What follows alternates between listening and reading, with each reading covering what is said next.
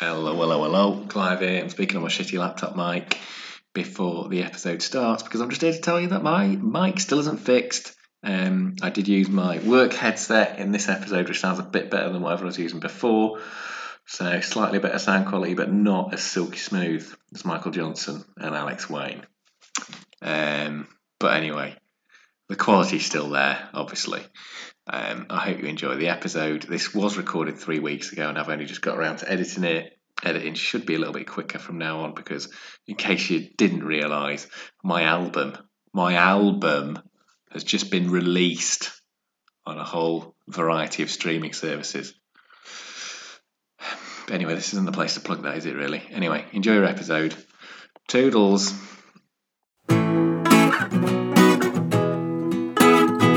Get your head out of the clouds. Get your feet back on the ground. Get stuck into pop culture with Stick Around. Hello there and welcome to Stick Around, the podcast which is sorry if you perceive us to have unintentionally bullied you. Brought to you by Chicken Crazy, the craziest chicken in all of Darlington. To give that a little bit of context, Clive, you're probably as confused as all the listeners, but I am very confused, but in a sort of good way. Well, Chicken Crazy is it's a takeaway concept launched by the Green King pub chain. Which I'm assuming is up and down the country, but it runs from a particular pub in Darlington, which backs onto one of our friends' houses, and perhaps occasional listener, David Lipthorpe. So what tends to happen is he knocks on his door about 3 or 4 times a week from Uber Eats drivers, trying to pick up Chicken Crazy. At the time of recording, this has happened 6 times. Is their tagline the craziest chicken? No, we've just made that up. But clearly, it is crazy though. It is. It does sound pretty crazy. Chicken Crazy. The best part, according to Dave, is that when he answers the door, all they say is "Chicken Crazy." That sounds right. To be fair, it's maybe this isn't a real takeaway. It's like that's a password to some QAnon style pedo ring or something like that.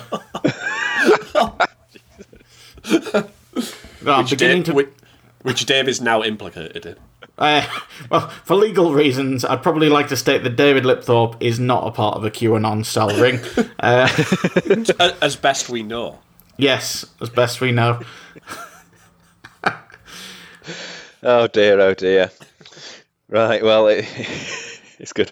It's good to be back. I'm glad I don't live that close to a takeaway, because that would be quite annoying, I imagine. I wish I'd seen the first time it happened. That would have been baffling, wouldn't it? Yeah, I think Chicken Crazy, and I've not ordered anything. What? I'm just imagining this guy can't say anything else. Like he just says "Chicken Crazy" with different intonations, and Dave's like a Pokemon. Yeah, and Dave's just getting weirded out. Chicken Crazy. Chicken Crazy. Chicken Crazy. Chicken Crazy. That was quite essential, that one. Anyway, how have we been? This is obviously Stick Around. We're here to talk about all sorts of stuff. It's been probably 3 weeks since the last one. I can't remember. And I'm here with general expert Alex Wayne. Yep. I'm a jack of all trades, master of none. Well, I don't know. I think you're general. I suppose general expert by. But it just sounds like, it sounds like jack of all trades, doesn't it? Even though it's got the word expert in it, because you can't really be an expert in everything. No, you can't. You just can't. Which is why I'm not. Okay, good. That explains it. And general expert Michael Johnson. What's cracking? I wish I had some cracking, actually. That'd be good. Hair of the dog. Oh, beautiful whiskey. Beautiful bottle as not whiskey, rum. Beautiful bottle as well. It's a great bottle. I thought you said crackling there for a second. I could go for some of that. A bit of crackling with some cracking. Wow, Great what a combo. combo. That would be a great combo for a Sunday morning after a heavy night. So how are we all? How have we been doing in our national restrictions? Anything exciting? Not really, no. Obviously, haven't really done anything. Me and Michael had a virtual few beers last night over Zoom. That's probably been the most exciting part of my week. Yeah, I've still been going to our office because it's still open, but there's barely anyone there now. And it'll be shut over Christmas for 2 weeks. So, yeah, weird times. How about you, Clive? Little Birdie tells me you're writing an album that makes Bob Dylan sound like a steaming turd, from what I've heard. Wow. Wow. I don't know where you're hearing these reports from. Was that my private secretary giving out dodgy information? I've just finished recording my album, so that's what I've been busy with. So that's why I don't have loads to talk about. That, and we're having the attic done, so they've just started that last week, so it's at the minute. We've just got a random wall in the house, which is great. Really useless at the minute, but will at some point involve some stairs. So you're having it converted into a bedroom? Yeah, so we're having to put a wall in so that the stairs can go up, so that the stairs aren't just going straight through the bedroom, if that makes sense. Right, okay. So now we've currently just got a wall in the bedroom, which has shrunken the bedroom without adding any use to the house. Nice. So yeah, that. What else been doing? Yeah, recording the album, which is going to be hopefully out in about 3 or 4 weeks. I need to mix it, but it's all done, which I'm excited about. I heard that it makes Neil Young sound like Ashley Young. That's Also much better true. than what I said. I was unprepared, and then I just said... I had a minute there. Yeah, then, it's just been occurring to me, I don't know what a steaming turd sounds like. Could sound excellent, couldn't it? Yeah, it could do. It might not smell great, but, Yeah, well, it You balances can't out. smell it through the when you're listening, so could be a niche. And I've been obviously doing my albums challenge, so yeah, but I'll write about that on the website, so I'm not going to waffle on about that. But let's get started with someone who has been consuming some pop culture. Let's go to Michael Johnson. What have you got for us this week? Well, I'm going to talk about 2 concepts. Ooh. And I heard that I'm going to be conceptual bread either side of Alex Wynn's meat. So. I love the way you phrase that. Well, yeah. So, the first concept I'm going to talk about is guitars. So I'm sure Clive will be able to get involved in this. Excellent. So I've been thinking a lot about who my favourite guitarists are, what my favourite style of guitar is, and I've come up with a top 5, personal guitarists, favourite guitarists, and a top 5 adjectives for describing the guitar sound that I like, which I know you guys are already familiar with. And we are. So those adjectives are sleek, serpentine, metallic, aerodynamic, and futuristic. And I think they describe the guitar sound that I go for, which seems to be centred in the early to mid-90s as a jumping-off point in the career of these guitarists, and is largely centred around developments in alternative and post-metal. So the guitarists are, I'll go through them, they're not in any order. So I've got Adam Jones, who anyone who's ever listened to the podcast before knows I'm a massive fan of, from the Titanic alternative metal band Tool. I've spent much of my time since I first got into Tool trying to find alternative rock and metal bands that I can compare to them, which is not very easy.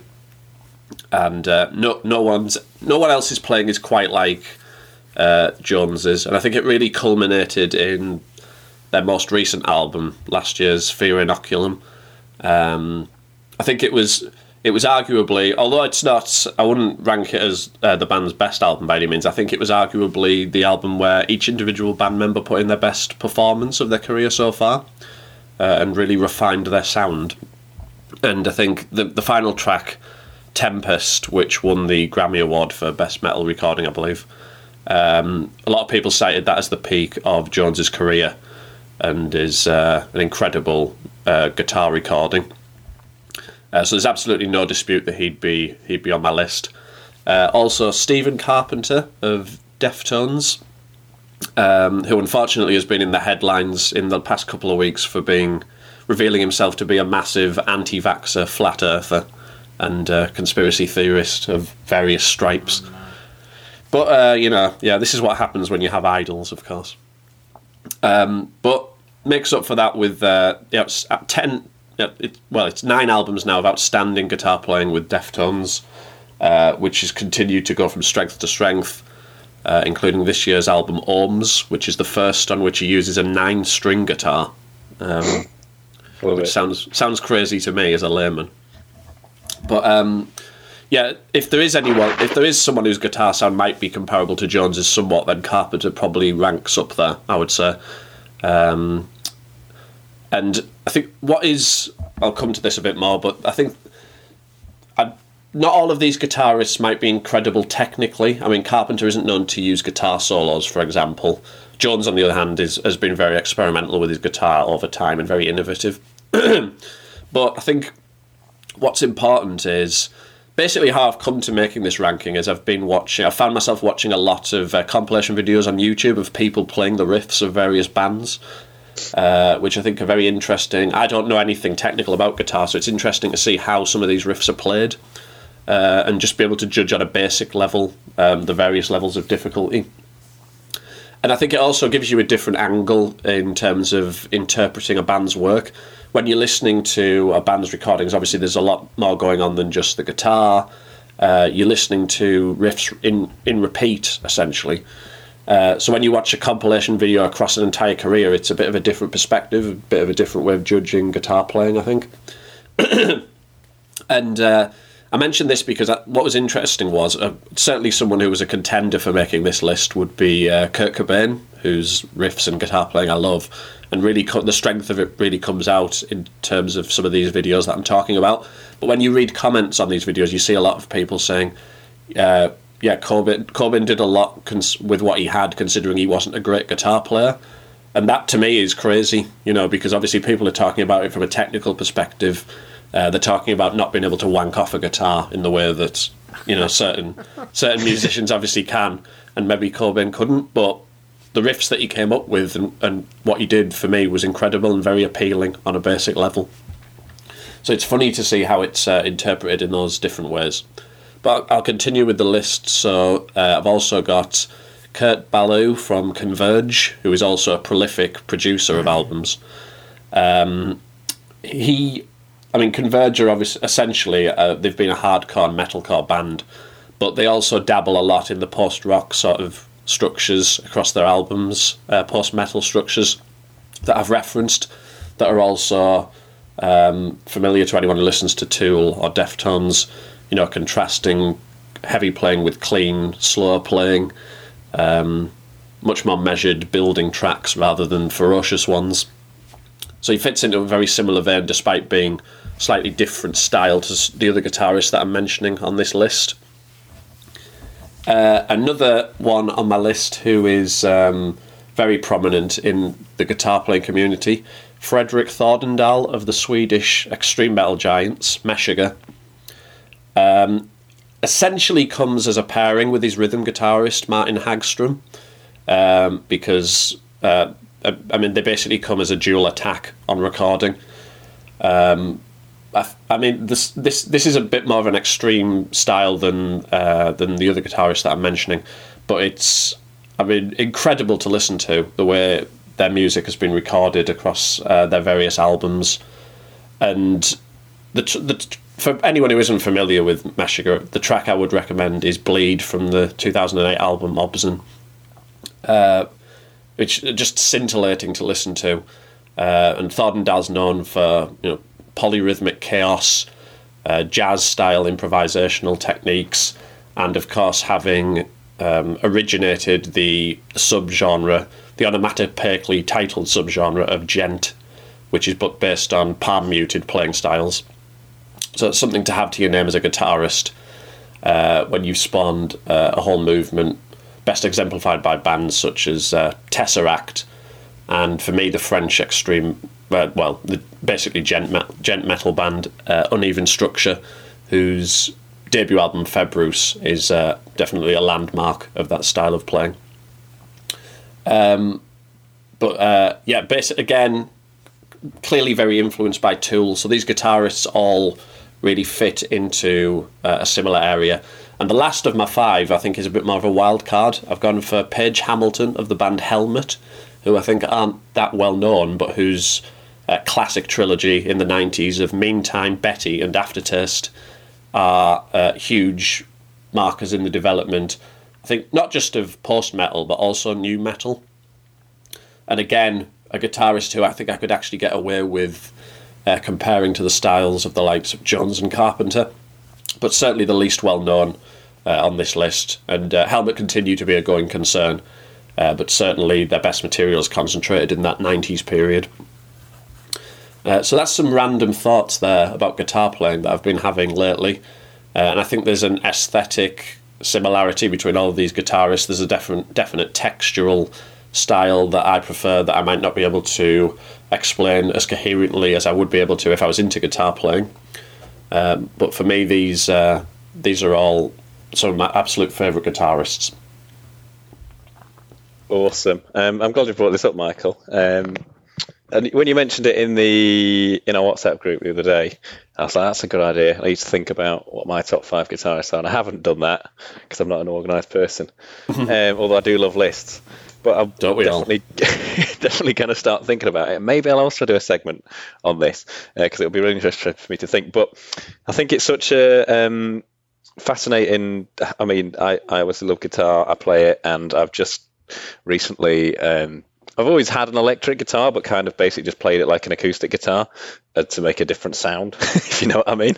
Whereas I have recently got like 2 or 3 months ago, bought a decent electric guitar and been practicing properly and like learning to play the blues and all different scales and all that stuff, getting into it more and figuring out what different pedals do and what different amps sound like and all that kind of stuff. And it absolutely, you can totally see why a lot of guitarists are so like really nerdy about it. Yeah. Because it is one of those subjects that there are just so many bloody... It's like it seems like a whole universe, you know. Yeah, it looking is. At it from the outside. Whereas with an acoustic guitar, which is what I've generally played, you basically buy the guitar and then it sounds like whatever you've bought. Yeah. And that's pretty much it. The electric guitar, like you can change the pickups on it. You can obviously use different amps. You can use different pedals. You can use different strings. You can use all sorts of fucking different stuff you can do to make it sound different. And it's kind of, it's like, in a way, it's like overwhelming the amount of creativity you can have with it, but it's also kind of great. And I think it's a big part why there are people who, I think you probably get this less with instruments like say, a classical piano or even an acoustic guitar, where you think this person's, you go like, oh, he's really good at acoustic guitar, but he's technically not good. I think you probably get that less. Yeah. Than you do with an electric guitar, because I think creativity comes into it a lot more, and that's where people like Kurt Cobain are just really good, because they come up with searing riffs and stuff and whatever that has involved thinking about the sound of it as well as the technical skill level, if that makes sense. It does, yeah. That's interesting. Yeah. Yeah. But I think another part of it is also, I mean, it's always interesting. Like, there's definitely the different levels. And I was going to do a section on this, but I haven't thought in depth enough about it yet. But I was thinking it was interesting nowadays that I feel like in the 70s and stuff, it was the technically really good guitarists who were the best, who were thought of as the best, like your Brian Mays and your Jimi Hendrixes and all that. Yeah. Whereas now I feel like the technically best guitarists, like, I don't know, people like Tosin Abasi or someone like that, aren't in bands that people have really heard of, or they haven't really heard of them. Yeah. Because they're probably really great at noodling and, like you say, wanking off the fretboard. But in a way, it's kind of because there's been a movement away from guitar music in the mainstream, hasn't there? Really. Although this was probably already, and I think this was probably already an element in the 90s as well, even when guitar music was big. But I think metal was still also more popular in the mainstream than it is now, and I think that's a whole part of it, probably. Yeah, that's true, probably. Well, I guess I think it got heavy. Yeah, metal now I feel like is heavier than it used to be. So you can kind of see why it's some people have stuck to the older stuff and not gone with the newer stuff. But yeah, it's really interesting, and it's an area that I'm totally in the creativity is better than wanking off the fretboard camp, although you need a certain level of, it's about finding like the right level of skill to then be able to be creative with it. Yeah. for what you need, basically, is the way I see it. I've never been a fan of bands who essentially are showing off and have like, oh, look at this fucking great solo. If it sounds great and it's really technically great, then yeah, cool, that's great. But if it's just, I can play a million notes a second. You want there to be some spirit to it, don't you, basically? Yeah, exactly. Yeah. Totally. But off the top of my head, I'd say my favourites I think Kurt Cobain would be up there. I absolutely love Jimi Hendrix. I love the way he plays basically rhythm and lead at the same time, which is something I think probably, I don't know if anyone's done as well since. Right, yeah. Okay. Well, I love Hendrix. I think the reason I've got the guitarists I've got there on the list is because my top preferences are probably a little bit away from something psychedelic, which I think Hendrix was more. But I certainly admire that a lot. Yeah, for sure. And I'm a massive Tom Morello fan. But again, he's one that I don't know. I wouldn't be surprised if his stuff isn't that technically difficult. But I'd imagine he uses loads of, I've never looked into it because I haven't learned any of his stuff, but I'd imagine he uses a lot of weird tunings. Yeah, I mean, 11 out of 10 for innovation, I would say, from what I know about Morello. I mean, he basically plays it as if it's a new sort of hip-hop instrument, doesn't he? Yeah, exactly, which is cool. And that's the other thing, tunings I've not even mentioned. You can tune the whole bloody thing completely differently. Yeah, some of the videos I watched mentioned tunings for each individual riff, and you can see the variety with certain guitarists. Yeah, it's completely, and I think the easiest way to make yourself look good is to use a slightly alternative tuning.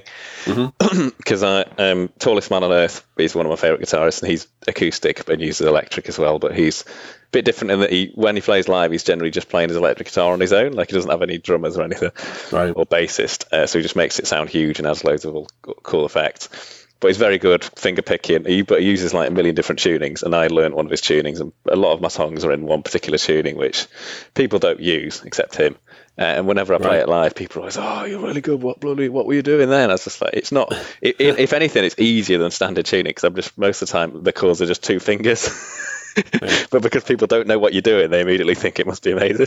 That's like a cheat code. Yeah, basically. That is interesting, though, because these are things I don't really know much about. It just shows how there's a whole extra element to things that you're listening to that you don't really know about. There is, yeah. And if people see you playing all C, G, F, they'll be like, it's just playing C, G, and F. Whereas you might be playing C, G, and F, but in a different tuning, and they'll think it's amazing. It's like, well, it's the same thing, mate. But I think it's benefited me because you do get people who are going to judge it from a technical perspective. I think it can. I mean, this is certainly not an issue with you, Clive, but with certain people, I think it does close their minds a little bit if they're just coming at it from that angle constantly, you know. Yeah, because it doesn't matter. Like I say, I think it's a base level for the creativity to happen. Like, you know, David Gilmour wouldn't have done the amazing solos he did. There's another one of my favourite guitarists. If he wasn't bloody great at guitar, but you don't see, you know, if you listen to him, he never fucking he doesn't ever play like a million notes a second. It's always very measured and very like, he just knows when to play the perfect note all the time, which is in itself a great skill. And he's obviously learnt that. And he's obviously a very, very proficient guitarist, but he does it in a way that's, you know, emotionally effective or whatever. Yeah, makes sense, yeah. But anyway, you're going to lead me down a black hole talking about guitars, so we better move on to the meat in the sandwich. Alex Wayne. Okay, well, I'll just briefly say on that topic, when Michael says he's out of his depth discussing the technical aspects of guitar playing, I'm already drowned. But for me, when I'm listening to somebody play guitar and it's, you know, particularly speaking to me, it's almost more about how it makes me feel than the technical aspect. I've described some of my favourite, for example, solos to people in the past, and I've had what I would call guitar balls. You know what I mean? The type of people who are only in it for the technicality, you know, basically dismiss it as nothing special. But to me, it's all about the context of the guitar in the rest of the song. That's all I wanted to say, but so if I were to list my favourite guitarists, which I haven't done, I might be listing people who aren't particularly technically good, but To me, well, for me, music is purely how it makes me feel, rather than skill level. I think that's a good summary, basically, of exactly what I've felt as well. So yeah, I think that's definitely true. Yeah, totally. So, and sometimes if you play an instrument, you're naturally gonna. There's a certain level of where you just can't help being impressed if someone's really good at something, and that gives you an extra level of joy that you wouldn't get if you don't play the instrument. Do you know what I mean? Like for me, I definitely get that with drummers. Like if someone's a really fucking good drummer, I'll be like, I love good drumming albums because I drum. And I'm like, oh, that's really good. And technically it sounds brilliant, but it has to sound good as well. And it's usually not wanky, but I think some people who don't drum would probably say he's a bit wanky. Do you know what I mean? Yeah. I think so it definitely changes when you do play an instrument. It depends as a piece of the jigsaw, I think, because Brandaler from Mastodon's one of my favourite drummers, and he's definitely one of the most technically gifted in the world as well. And I know that from things I've read as well. And you can sort of tell by listening to it, but it works so well because it fits the music like a glove. If you've just got a drummer going mental in the background, then it's not going to be worth anything, is it? But that's the difference, I think. Yeah, like Alex said, it's context is key. Exactly. You've put the capstone on that, Wayne. Okay. Well, yeah. I can't. With musical discussion, I can't often add that much, but happy to in this occasion. Now I'll retreat back to my safety zone. I'm going to talk about a film today. It is a 2020 release, no cinematic release though. It's a Netflix original. As far as I understand, it was intended originally to be released cinematically, but as with a lot of films this year, they've decided to sell to a streaming platform rather than lose out entirely. So the film in question is His House, which is, I would probably loosely describe it as a psychological horror film. British, kind of a joint British-African production. Written and directed by Remy Weeks. This is their film This is his film debut. Starring Wunmi Mosaku, Sophie Derizu, and Matt Smith. Which quite a contrasting names there. I was just going to say, it sounds made up, doesn't it, compared to the others? Well, both two actors. If I'll be honest, if you told me their names before, I would have said I've never heard of them. But you have Sophie Derizu, I know from the TV show Humans, the Channel 4 show, and Wunmi Mosaku is from Lovecraft Country, which you know I loved, and obviously Matt Smith is formerly Doctor Who, I suppose. The plot concerns a South Sudanese couple who lost their daughter fleeing a bitter civil war. They're given quite a dilapidated, shabby council house in an undisclosed part of Britain, but seems to be London, while they're waiting to get their asylum claim ratified. Their life steadily becomes a horror on two different fronts as they experience a very hostile reception from locals and officials, while battling literal ghosts that have travelled from South Sudan with them and live inside their walls. This is anybody who's listened to me talk about horror in the past knows that I'm not generally just a fan of pure jump scares, pure gore fest. To me, horror is interesting when it has a subtext, when it's more about the chills and the atmosphere than it is about literally jumping out of your skin. And this is classic, what I would call subtext horror film. The deeper subject matter is pretty much on its sleeve. The fact that this couple are experiencing literal monsters while dealing with everyday monsters. Anybody could read that into this, but it really does it skillfully. During their perilous crossing from South Sudan, they lose their daughter and various other friends to the waves, and their fears and their trauma literally manifests into ghouls that torment them, especially the main character Vol, who becomes increasingly violent. All the while, the couple live in very squalid conditions, and their neighbours show scant sympathy and obviously an extreme amount of hostility. Probably one of the key moments in the film for me in that respect is the character Ryle is trying to find a local church that she's been given a map to, and she's walking through a labyrinthian estate, encountering looks and kind of general levels of nastiness from all people around her, and she doesn't seem to dare ask anyone for help, but she decides that she will ask a group of black teenagers, assuming obviously that they'll have much more sympathy towards her. But what she gets back is, well, perhaps not racism, but xenophobia, as she seems more disheartened by this than anything else. And the entire film, I would say, is a commentary on British racism towards asylum seekers, refugees. And it's not just the outwardly hostile neighbours. It's more the institutional racism that's picked up upon. The middle-class people who are defining where their future lies are all about the dropped hints, the assumptions. There's a line in the place where they're introduced to their dilapidated house, and it's described as a palace and bigger than my house. There's an implied ingratitude, and it's quite a nasty undercurrent, but instinctively feels like an accurate portrayal. There's definitely echoes of a film called Atlantics, which is also on Netflix, which is a Senegalese horror film, which mixes African legend with African refugee reality. And I would also say that The Shining is a clear inspiration, as often the main character Bull becomes increasingly more of a threat than the actual ghosts living in the walls. But the film ultimately is more about its political. It's more about the human experience than it is about its subtext and political message. Bull and Reel are haunted by their life experiences, and the journey they took to save themselves from a horrendous civil war has left them with trauma that they have to live with rather than move past.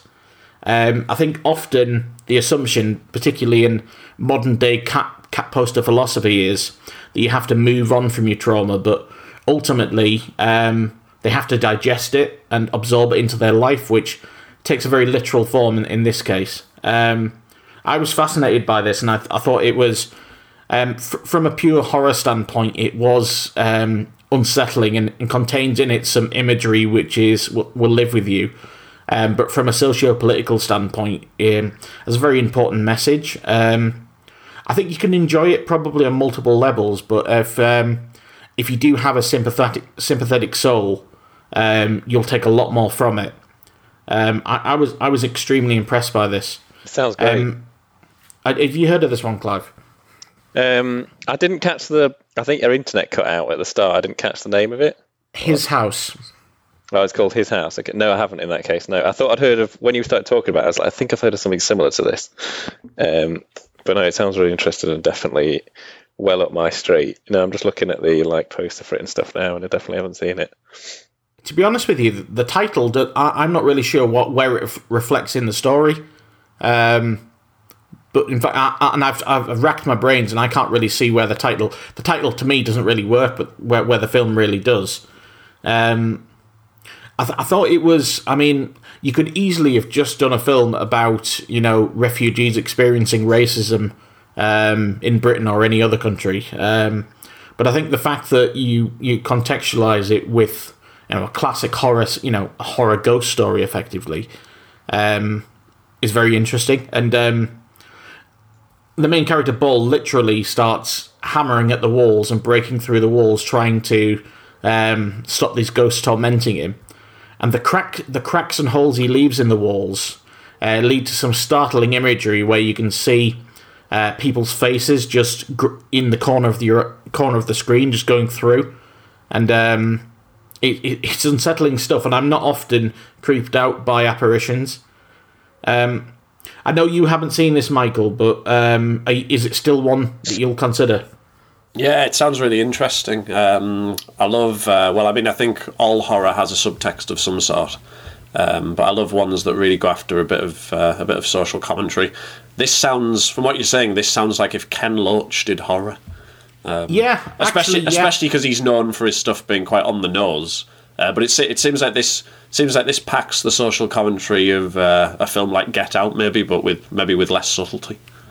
I don't know. Perhaps maybe I'm not selling it. It's not hiding its subtext. Obviously, it would be hard to do. But It's almost social realism meets a ghost story, which is, they should be fighting against each other, but somehow it works. Yeah. I also appreciate you digging out some of these gems from the year in terms of film, because it's never been harder to find the best film releases than it has this year, I think. Yeah, I agree with that. Yeah. Well, I think, obviously, we're lucky in a respect, because I might never have seen this had it not been for the pandemic, because if it had had a cinematic release, doubtlessly it would have been on nowhere near here, and maybe it would have eventually turned up on a streaming service, and then I'd have seen it, but even then, without a fanfare, may not have seen it. So that is one of the very few benefits of this pandemic, that this is going to get a wider audience. And I don't know how successful it's been for Netflix, but they definitely they put some marketing muscle behind it. And it showed up on my Netflix. Now, I know everybody's is different depending on which, how your viewing habits, but yeah, I was fascinated by this. Yeah, it does sound. I mean, it sounds very interesting. So yeah, I'd like to see it. Same. I'll be adding it to the list. Before we move on from this, Michael, I'm going to put you on the spot here a little bit. Mm-hmm. So let's say circa 2020, 2010. What would be your favourite horror film? What do you mean, circa 2010? Well, not circa's not the right word. Since 2010, sorry. Oh, since 2010? Yeah. I think It Follows would be a contender, as would Midsommar, unless I'm missing anything obvious. They're the two that jump into my head. Okay, and I don't know if you have watched as much, Clive, but what would yours be? I really want to see It Follows, and I keep meaning to watch it. Possibly Get Out. Okay. Yeah, I mean it would be up there for sure. Or what was the one after Get Out? From the same director? Us. Us. Okay. Us is underrated, I think. I mean, Us. Get Out is definitely outstanding, but for me, Us doesn't follow too far behind. Yeah, it'd be between those two, but I've not seen loads. I liked the one that Mark Commode likes a lot as well, Babadook. The Babadook, yeah, that was what I was going to say. That's the one I still haven't seen. Well, actually, even though they're about totally different topics and in different settings, I think structurally, the Babadook is probably the closest to his house, more so than Get Out, definitely, because you've got a story which is, in the Babadook's case, more about the mental health of the main character than it is about literal apparitions, and this one's more about the social reality of the two protagonists than it is about apparitions. So I would say they're good bedfellows, actually, even though they're about totally different topics. Mm-hmm. I think Hereditary was great too. Yes, but I think that's the difference between that and what we were just saying about Jordan Peele's films. I think in terms of Ari Aster, Midsommar blew it out of the water for me. Okay, interesting. I think Midsommar was perfect for me. I loved Midsommar, but I think I preferred Hereditary. Right? But, yeah. But I think in recent times we have been treated to a lot of top quality horror. I mean, horror always churns out some really crap films as well, which is just the type of films that are just obsessed by getting people into the cinema to shriek and laugh and probably talk over half the. I mean, horror audiences are famously the worst behaved, but there are some gems out there, and I'm not someone who was ever naturally a massive horror fan, but when it's done right, what a genre. For sure. I should mention as well that one thing that doesn't hurt with It Follows is Disaster Piece's score, which is immense. Okay. That's a modern classic of the horror score genre for sure. Okay, well, that's all I've got to say on that, Clive. You want to get us back to some bread? Yeah, I think we need to. Thanks for that. Bread. Great film. Yeah, we need to finish this sandwich off because it's not just a bit of bread with some meat on it. It's a full-on sandwich. It's not an open sandwich. And to complete that sandwich, we need to go back to Michael Johnson. What's our next bit of bread? Okay, a bit of an abstract bit of bread, this one. going to talk about. I've talked about how I perceive some guitar playing. I'm going to talk about how we perceive albums just a little bit. So the inspiration behind this was an excellent article I read this week on Pitchfork by Jason Green. How Leonard Cohen haunted the Trump era. The late singer-songwriter's baleful devotionals offered a spiritual soundtrack to the cynicism and chaos around us. Now, I think your average person is going to turn their nose up at that and say Leonard Cohen's got nothing to do with Donald Trump. But anyone who knows me knows I love out like that, basically. So the linking of topics that don't seem directly connected, and that was an excellent article. And one point that's made in the article is that Lana Del Rey is essentially a modern update or replacement of Leonard Cohen, in Green's opinion. And that inspired me to listen to both songs of Leonard Cohen, the 60s classic by Leonard Cohen, which I've only recently heard for the first time, and also Norman fucking Rockwell, Lana Del Rey's classic, instant classic from last year. And I guess what my point is, what I've been thinking about when I've listened to these albums is, touched upon before the sort of the amorphous nature of albums, and especially when Clive was covering the 60s in his challenge, we sort of discussed a little bit about how, that was when the nature of what constituted an album was first birthed, really. And even live documents at that point were, I mean, especially looking back now as a retrospective, they took on a significance basically equal to the studio album, which I think faded more over time. I think now, in the contemporary era, we've reached a point where there's been no shortage of people reading the last rites to the idea of the album. For understandable reasons, but it definitely hasn't happened yet. And there's been a bit of a shift, I think, in what constitutes an album. Things that previously would have been considered an EP, most likely, have been, in recent years, considered albums, like the 100 Gex debut album, and I think most prominently the recordings from the Kanye West Wyoming sessions, which were all very short, about 20 minutes long, but have still been viewed as albums. So these things change with the times. And I guess my point in listening to the Cohen album and Lana Del Rey album that I thought was interesting was, I mean, Leonard Cohen's album is basically, it's acoustic guitar. Cohen worked as a poet a lot, and this is basically just I mean, it's poetry set to music, essentially. And I think Cohen was a lot older when he first came out with his first album, and more established as a poet than a songwriter than, say, Bob Dylan was when he first started recording music. So I think it's interesting. But I think what struck me is that that album could come out now.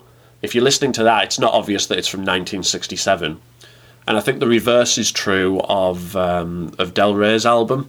I think you could easily listen to that, and other than references to an iPad and Kanye West in the lyrics, etc., that could be from the 1960s.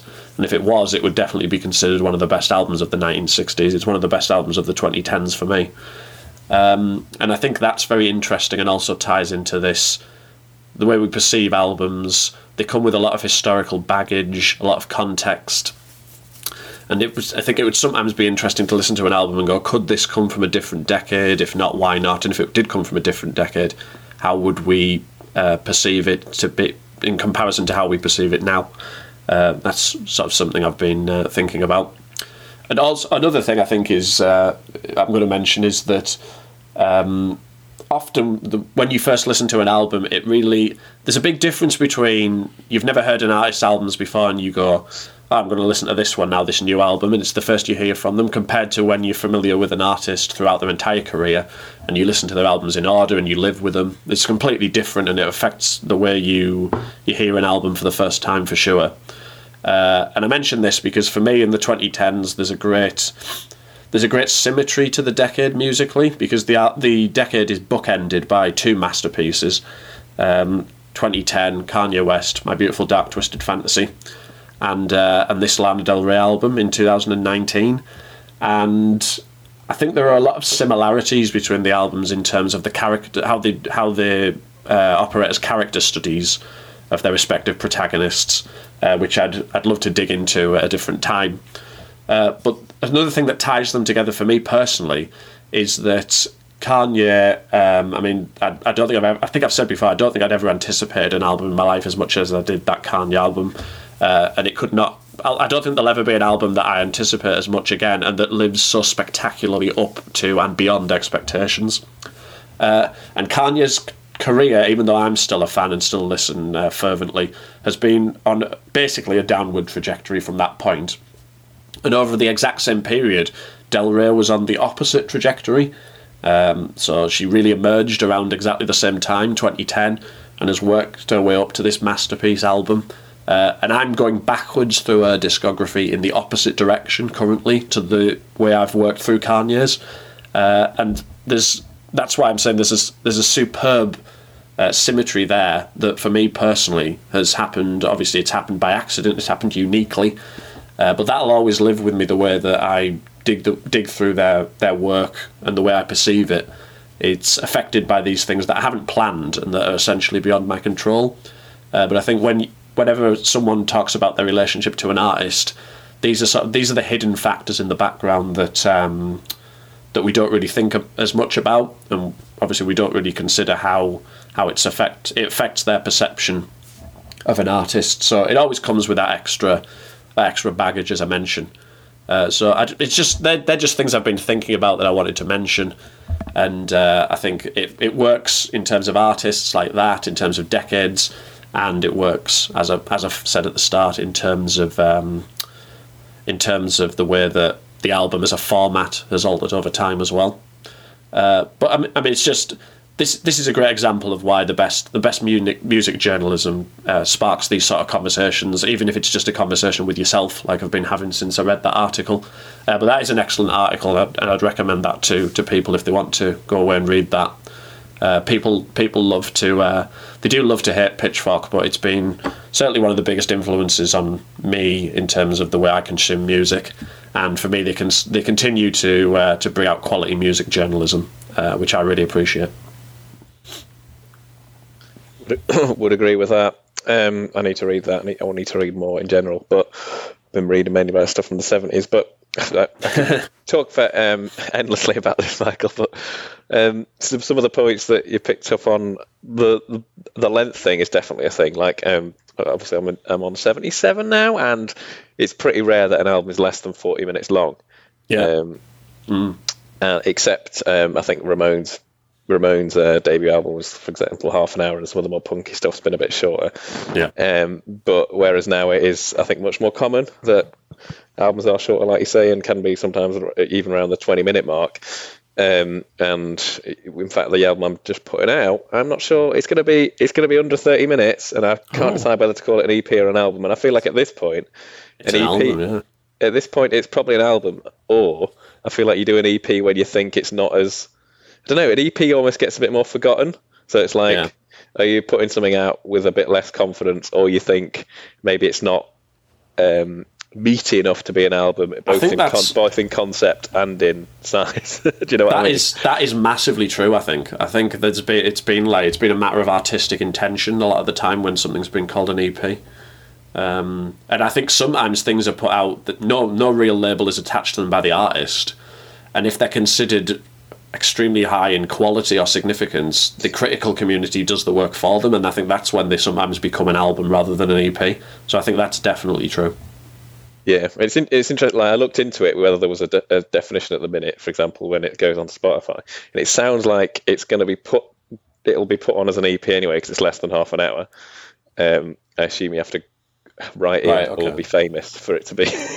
I mean, yeah, but I don't know. I've not done it yet. It doesn't work, does it? Because that would mean like Pink Moon wasn't an album, you know. Yeah, it doesn't work at all. It's ridiculous. And I looked, I was like, what have they got Joyce Manor down as an album? And they have. So, and that's 13 minutes long. That's another Joyce Manor, another good example actually of what I was saying. Yeah, definitely. So yeah, we'll see what happens. But I haven't decided. But I'll probably just release it as a, like you say, don't say this is a release. You do with it what you want. It's a musical release, that's all it is. Yeah, so, but it is interesting, and I totally agree with the way you look at an album massively, like the context you listen to it is massively going to change what you think of it, and if that's as a context of listening through someone's discography, or just, this is high up on a 2020 list, I've never heard of this band, I'm going to listen to this album. I'd say the former for me tends to lead me to like stuff more, because I'm getting really into the artist and I'm probably understanding them a bit more, and then there'll be some album in that discography that I absolutely love, whereas I'm less likely to probably do that if it's just something out of the blue, although that can happen, because sometimes it's just like, wow, this is kind of unlike anything I've heard, and then that'll maybe lead you to going into the discography stuff, which will then lead to the same thing. It's a whole thing, isn't it? Yeah, but it is interesting, because of the way I'm going through the 60s and 70s. I am generally, if they've had lots of high rated albums, I'm kind of going through the best bits of people's discographies as part of it. So I tend to get to an album having already listened to some before, or if it's a really impressive debut that went down really well, I'll probably enjoy it as well, because I suppose everyone was listening to it at that point from that perspective. But the thing that struck me the most is the amount of stuff that, I swear, 50 to 60% of the albums that are now very highly regarded were launched to mixed reviews. And I think that's the probably thing, less of the case now, what you'd imagine. We'll see in 10 years' time, but I can't imagine that albums that were kind of had a mixed meh kind of reception now will be famous in 10 years' time. I can see maybe some that were absolutely hated. Yeah, maybe that'll turn, but I think it's probably something to do with how it's a lot harder to break ground now, isn't it? Whereas obviously in the 70s, especially when that was happening a lot, it was probably considered more controversial. Prime example would be Black Sabbath being dismissed when they emerged, and then obviously that perception has altered, that reception has altered massively over time. But I'm touching on some of the other things you were saying. They're definitely all true. Sometimes I'll listen to an older album and it'll take ages to click with me, and then when it eventually does, I'll think, well, I know for a fact that if I'd been around when this came out listening to music and it was a new album and I was already into them, I know I'd have loved it straight away. So it's funny how you have to sometimes do that work to appreciate it. And well, in the reverse case, sometimes you come to a band that you've obviously, because of what you're doing, Clive, like you said, you're coming across their most acclaimed stuff. Sometimes you discover something deeper in their discography, and for you it's just as good as any of the so-called best stuff, and you're thinking, well, why? I wonder why this isn't as acclaimed. A good example for me is Warehouse by Husker Du, which is one of my favourite of their albums for sure, but isn't really perceived that way. So these things are always fascinating. Yeah, definitely true. And you kind of wonder whether, is it just because people haven't gone back and listened to that enough since when it came out, because now there's so much stuff. Because if a band or an act's prominence in the general conversation slides during their career at the time that album comes out, it could be decades before it becomes talked about again, like you're saying. And this is why I love being part of music Twitter, because you see conversations bubbling up and you see the most random acts and albums sort of come back into the conversation, and then you go away and listen to them yourself and you find a new appreciation of it, and it just never ends with music. That's the beauty of it. Yeah, exactly. And it just takes one prominent music journalist to go, this is the best one, and then suddenly people are listening to it again, and then probably a lot of people end up agreeing, and then it starts a movement of that being the most acclaimed album or whatever. And even though that group of prominent music journalists is far more low key and shriveled, essentially, compared to the golden age of the 70s, which you'll know about at the moment, it still exists, and that sort of influence is still a thing for sure. Yeah, definitely.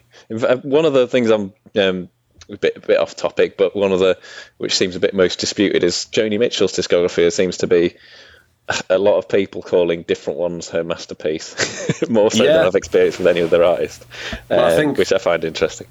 I think Blue, did it make it as high as number 2 on the new Rolling Stone 500 this year? It was certainly extremely high, which I love because it's one of my favourite albums ever. So I think Blue is the consensus, but after that, there's probably a lot more divide. I know you lauded The Hissing of Summer Lawns, didn't you? That is my favourite, but I've just as well done Hejira. I don't know how you pronounce it. Hejira. I haven't heard that, to be honest. Which is also fabulous. I like So I'd put all three of those on a similar level, to be honest. Yeah, Hissing of Summer Lawns is excellent, but that's an album that took a while for me to get into. But then it happened suddenly, and you're like, I don't know why I didn't like this before, why I didn't get this before. Not didn't like, more didn't get. It's funny how albums unlock themselves like that, but yeah, it's an excellent album. And I think even now, with Blue getting ranked that high on Rolling Stone 500, etc., even now we're still only just getting into the true appreciation of of what she did. Really, I think. Yeah, totally. And I think that a lot of it as well is that the Hejira and Hissing of Summer Lawns are quite. It's a lot of the lyrical content is a lot of what makes them so amazing. Mm-hmm. Yeah, for sure. I feel like often that's not necessarily what people talk about with Joni, or not necessarily what I think about necessarily with Joni Mitchell, which is wrong. Because whereas I think Blue is melodically a masterpiece as well. And it's less. It has great lyrics. I wouldn't say they're as good as those two, in my opinion. But yeah, it's more melodically accessible than the other two albums, without a doubt. Yeah, the other stuff's more jazzy, isn't it? Really, essentially. Yeah, exactly. Yeah. But she should be considered as one of the most prominent parts of that era, where singer-songwriter stuff was the, that was the peak of pop culture, wasn't it? In the way that television is considered now, it very much was, and those sort of poetic lyrics were considered a key part of that. Yeah, exactly. It's all very interesting. Yeah, we literally could go for another hour on that, couldn't we? Yeah, for definite. Al, I'm assuming you don't have anything else to ruin our sandwich, which has now been perfectly formed. Not really, but I've got a few crisps to put on the side. Yeah, that's not going to ruin it, so that's fine. No, yeah. Is it a full crescent of crisps? Yeah, a crescent. Yeah, maybe not a full bag. Just a crescent of lovely salt and vinegar crisps. So, no. Don't start this again. Anyway, no comment. I'm not going to do a full review, but a film I watched yesterday, just give a recommendation to it. So it's a 2019 Irish crime drama film that, again, it sounds like I'm their representative here, but it's another one that's on Netflix. It's called Calm with Horses. It stars Cosmo Jarvis, Barry Keogh, and other people. It's set in a kind of a rural island where the main character is basically a hired thug or muscle for a drug dealing family. He hasn't had the best life. He was a former boxer, and now he just basically beats up people for them. He has a learning disabled son. I think perhaps autistic. It's never made entirely clear in the film. With his ex-girlfriend, who he's trying to provide for. It's just a really interesting crime film. Actually, it's really underpinned by an excellent electronic score. The film is well directed. The performance by Cosmo Jarvis is outstanding. He's playing I'm told he's playing a Culshy Irish person, according to Nicola. And it's not your standard kind of like Dublin Irish accent. Now, I had no idea he was British/American before we watched the film, but his accent is spot on. The film it's just a really good, tight crime film in an unusual setting. I mean, how often do you get crime films set in the country? If you're looking for that kind of crime thriller, you'll do a lot worse than this. It's unpretentious. There's no intricate plotting here. There is just a hired muscle struggling to live two lives, and it just gets a bit out of control. Highly recommended. That's all I've got to say. You're not the first person to recommend this, or I can't remember who else did. So yeah, I definitely need to check this out. Also sounds great. There's some really beautiful imagery in it as well. I mean, the title, Calm with Horses, refers to his autistic son, who seems to... The world is a bit much for him, but he's extremely calm when he's taken horse riding. And there is an implication as well that the main character is much like one of the horses. He's a kind of a big dumb brute who is manipulated by people. Really interesting watch. I would have had a full review, but I haven't had time to digest it. But I know enough that I would recommend it. Great. It was Scroobius Pip, actually. I've just remembered who was recommending this. Said it was currently the best thing on Netflix. Big claim. At least in our future dystopia, when you won't have to say that bit because everything will be on Netflix anyway. Well, yeah. I don't know, Amazon, Netflix versus Amazon, but they'll both be owned by Bezos though. But just probably. Running competition against each other. Sorry, no, don't call him Bezos, the Overlord. Or just will it be like the is it Unilever or Unilever? Do they pronounce it? Lever, I believe. Where they just kind of don't put on that on the packaging because they wanted it to look as if they didn't want to look like they owned everything. Sneaky. Yeah. I imagine in future though he won't want to be called Bezos or even the Overlord. He'll just want everybody to know him as Uncle Jeff. Then that'll be mandated by the world government. Yeah, and you'll no longer be able to get old folksy products like Aunt Bessie's. It'll just be Uncle Jeff's, roast potatoes. Oh, Christ. Our next sponsor. There's definitely a film made out, potential for a film to be made with this dystopian future. Uncle Jeff's, I love it. Right, well, Clive, you haven't really... Obviously, you've had plenty to say on the music, but you haven't brought up anything yourself individually. Is there anything you would recommend, maybe you don't have a great deal to say on, that you've digested since we last spoke? No, it's I've not really. I've been thinking about what I have digested. Obviously, albums and my own album because I'm a massive masochist, and that's about it. We have been watching The Crown, which I have not watched the first 2 seasons of, but watched the last 2 seasons of with Elle and have enjoyed. So that's been all right. We haven't quite finished it yet, though, so I can't comment on the season as a whole. And what else have I watched?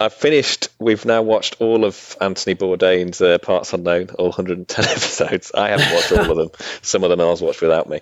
But having finished them all, I completely go back to my review of it for more information. But yeah, it's great. Brilliant. And I think most people should watch it. I've actually discovered a few of my friends really liked it that I didn't realise watched it, which has been a nice thing. Like my mate Alistair from school I spoke to about it the other day, and he was like, yeah, I've watched all those as well, and he loved them. So not just me. And I think that's it. I feel like I'm trying to catch up a bit on 2020 music, but I think what I'm going to have to do is just put a stop to the 70s thing for like a few weeks to help me catch up, because I just end up diving back into the 70s. And I would like to... there's loads of 2020 stuff that I want to listen to before we do our lists in. I'm thinking end Jan for the list. Yeah, I'm still working on that top 50. Yeah. So we'll do a top 5 on the pod. I'm hoping to do a top 50 that only involves writing about the top 10, because I can't. I don't think I can write about it. I'm writing small blurbs. Okay. So I'm not going overboard, but I'm guessing that as I get to the top, they'll start getting longer. Yeah, and well, you're very good at small blurbs. I feel like I need to write a lot for some reason. But the other thing I wanted to start doing was to play through every Nintendo game, every Nintendo published game over a very long period. Ever?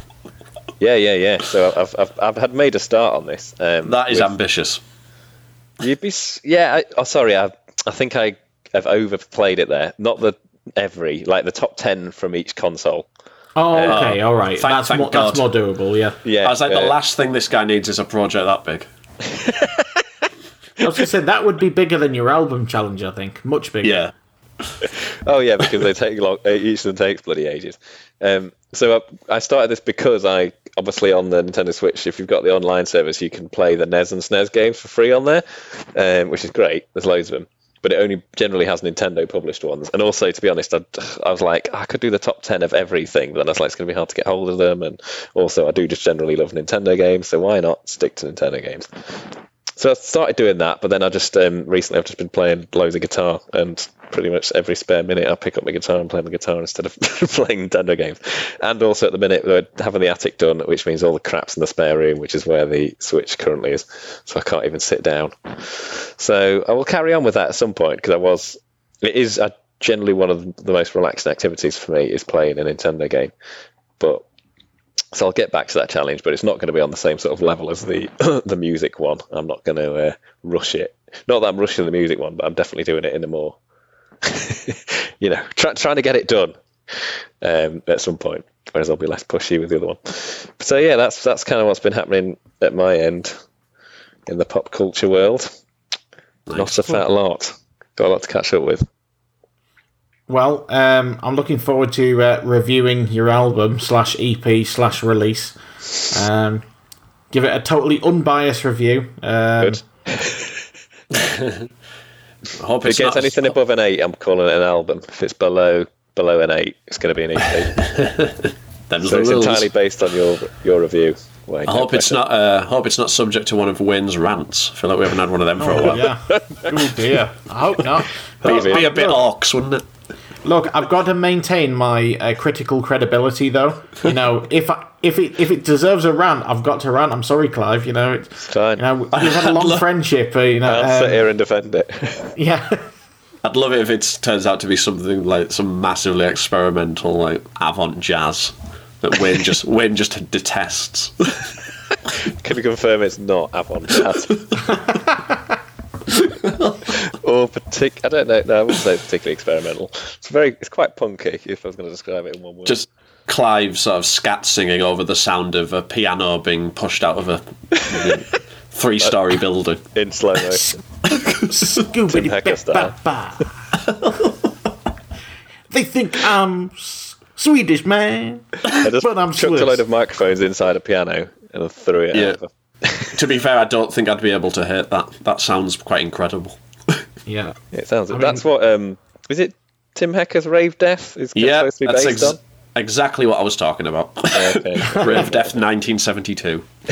Yeah. Thought you might have been. Very interesting musician, Tim Hecker. I love him. I need to delve into him, but yeah, he's someone I almost certainly will love. Yeah, I think you'll be able to get something out of it, especially because. It's not like Brian Eno, but I know you're a fan of Brian Eno, aren't you? And yeah, absolutely. It's definitely part of that whole ambient tradition, just like a modern equivalent. Excellent. Great, right. Well, I guess it's this is usually the time where Al would say something. Well, I don't know what to say now. You've spoilt my element of surprise. You ever had it? Well, plug time? Clocks went back the other day, didn't they? Yep. Which has changed the plug time. Hasn't.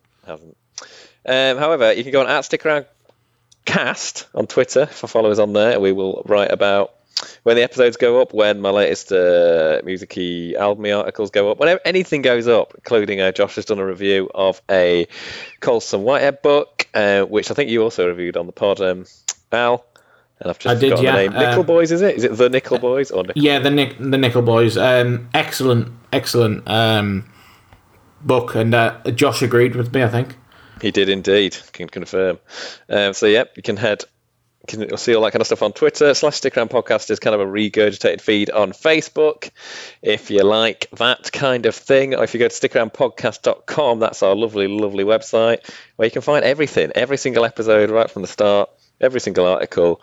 It's the easiest place if you're interested in my album challenge to get to each year, just because you can click on it and then it has a lovely little picture for each year. You can click on that and it takes you there. It's amazing. They're very aesthetically pleasing, those pictures. Ooh. Mm-hmm. And they are actually, someone asked me about this the other day. In fact, a couple of people have sent me questions in the website form about them. So, which is a bit odd. One person sent me a suggestion that I start including mixtapes when I get to the final 2 decades, because otherwise I'm going to end up reviewing the Minecraft soundtrack. I was like, yeah, cheers, good good heads up for about Top a year's tip. time when I get to the 2000s. That is a top tip. Yeah, saves me. I love how they're that concerned about it. Yeah, I loved it. It wasn't even a question as well. It was like, and it didn't leave an email, so I can't reply. It does, Just a but I comment. can relate because it does annoy me when that shit turns up at the top of the RYM charts. So, I mean, I'm sure it's excellent. I'm not feeling it. Yeah, I know what you mean. So yeah, I can't remember where I was now. You can go. Sorry. You can go to the website, see all the stuff, and the pictures. Yeah, the pictures. Someone had asked me about the pictures, and again, didn't leave the thing to reply to them, and was like if they're related to anything, and they are. Yeah, generally, I try to pick stuff that's related to that year. It'll be usually some product that was invented that year, or like a building that was built that year. Something like that, I tend to go for. I basically go to Wikipedia, buildings built in 19 whenever, products Nice. released in such and such. Don't reveal the secrets. But yeah, We don't want to know how the magic's done. Yeah. Despite the enthusiasm for those pictures I expressed, that was not me using a pseudonym, just to be clear. okay, good. Was it not? Oh. Jekyll Monson. Is that, I did wonder why you didn't leave your email address. So this is just Michael teasing me, isn't it? Make sure he doesn't. I really hate it if he reviewed the Minecraft soundtrack. best warn him early. It's been keeping me awake It's been keeping me awake since you started the challenge. The thought.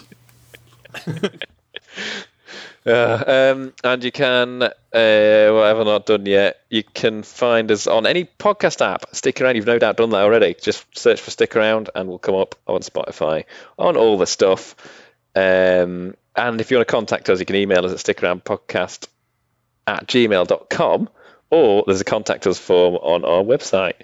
And that comes to me, and that's what people have been using to message me about my articles. But if you want to message about the podcast, we'll read it out. It'll be lovely. And do leave your name so we can say, make it up if you want, you know.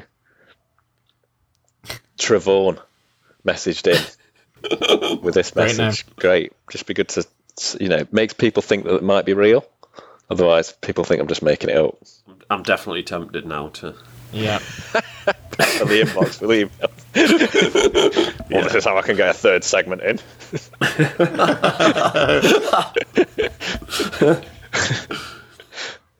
I'll teach him. Yeah, and I think that's pretty much everything, isn't it? Unless I've missed some in there.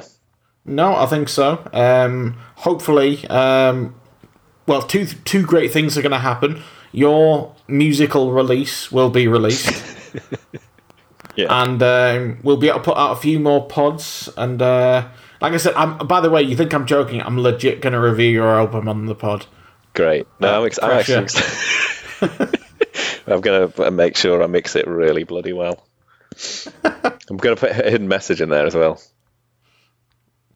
Alex Wayne is a super sexy hunk. Just backmasked. Yeah. That's how it ends. Me walking off just saying that really quietly under my breath, but if you turn it off loud enough, you can hear it. Great, I'll slide that in. Excellent. I think there's still time for a Minecraft sample. Well, the closest it gets to a sample is I play a Wurlitzer, which is not a genuine Wurlitzer. It is a sampled Wurlitzer because I don't own one. But yeah, I couldn't. I was trying to play like the real, and I've just started learning the piano. Well, since Christmas, and I just thought I'm not really dynamically quite good enough. So, what instrument can mask my lack of piano skill a little bit? And I found a Wurlitzer sample that sounded beautiful. So I was like, that'll do. I love that. Yeah. I feel like this could be the recording that brings the Wurlitzer back. you cut to a year from now, it's all you'll hear on Radio 1. You know what I mean? Singer-songwriters reverting back to the Wurlitzer. Yeah.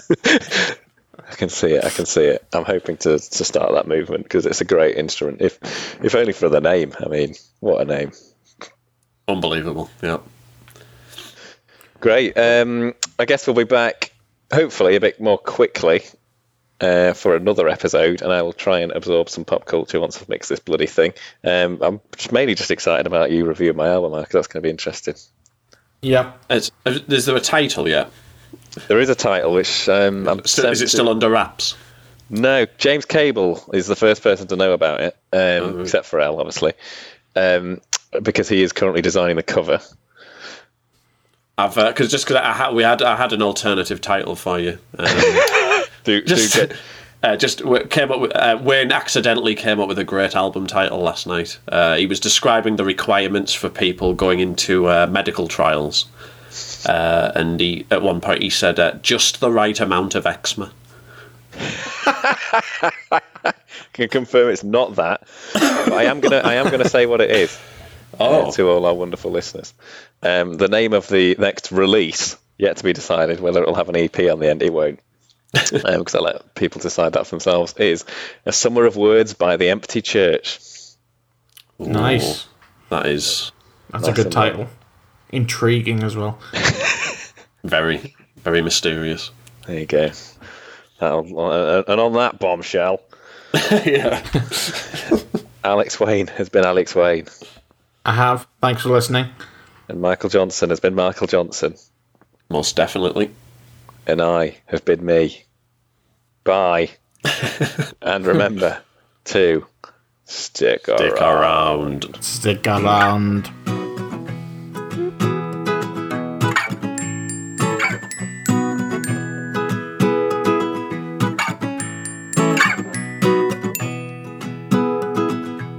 Thank you all for listening. Rest assured that you have found the best podcast in the universe. It's Stick Around. Right, you might want to go to Michael first then, because my second one won't be very long, so you may as well have me as the meat in the sandwich. Yeah. Michael can be the meat. concept bread. Okay. You are thickly buttered bread, Michael. Oh, no. Oh, is that not a fan? Oh, you don't know about my butterphobia? No, I don't think I do. How have we never covered this? Wow. I think we must have done. He must have forgotten. I'm genuinely pretty terrified of butter, so... Oh, well, okay. I thought it might just be thickly lathered butter, which I kind of understand, but I like butter. Oh, the very phrase thickly lathered is appalling. Michael's worst nightmare, if you're looking at a way to torture Michael, would be to kind of like pin him down at the bottom of a child's slide with his mouth wedged open and a stick of butter on the top of the slide in a hot day that slowly melts and slides down the slide towards his mouth. I'm genuinely feeling weird now. To be fair, I don't know if I'd enjoy that much. No, I'm not. Yeah, I'm not saying anybody would enjoy it, but you know, I can think of worse things than that. The nightmare. Yeah. The nightmare is when the butter is inside me. That's when it's worst. Like I'm surprised we've never told you, Clive, about the incident last year where I accidentally ate some and then nearly fainted. No, you've never told me. Legitimately. Like if you had, like one of those little sachets of butter you get at hotels and things. If you gave Michael one of them and slapped a 20-quid note in front of him, he wouldn't eat it. Correct. Whereas, although I wouldn't enjoy it, if you did that to me, I would do it. I'd probably feel a little bit sick. I have eaten those without being paid £20, so... Yeah. On a particularly financially tough day. Sustenance.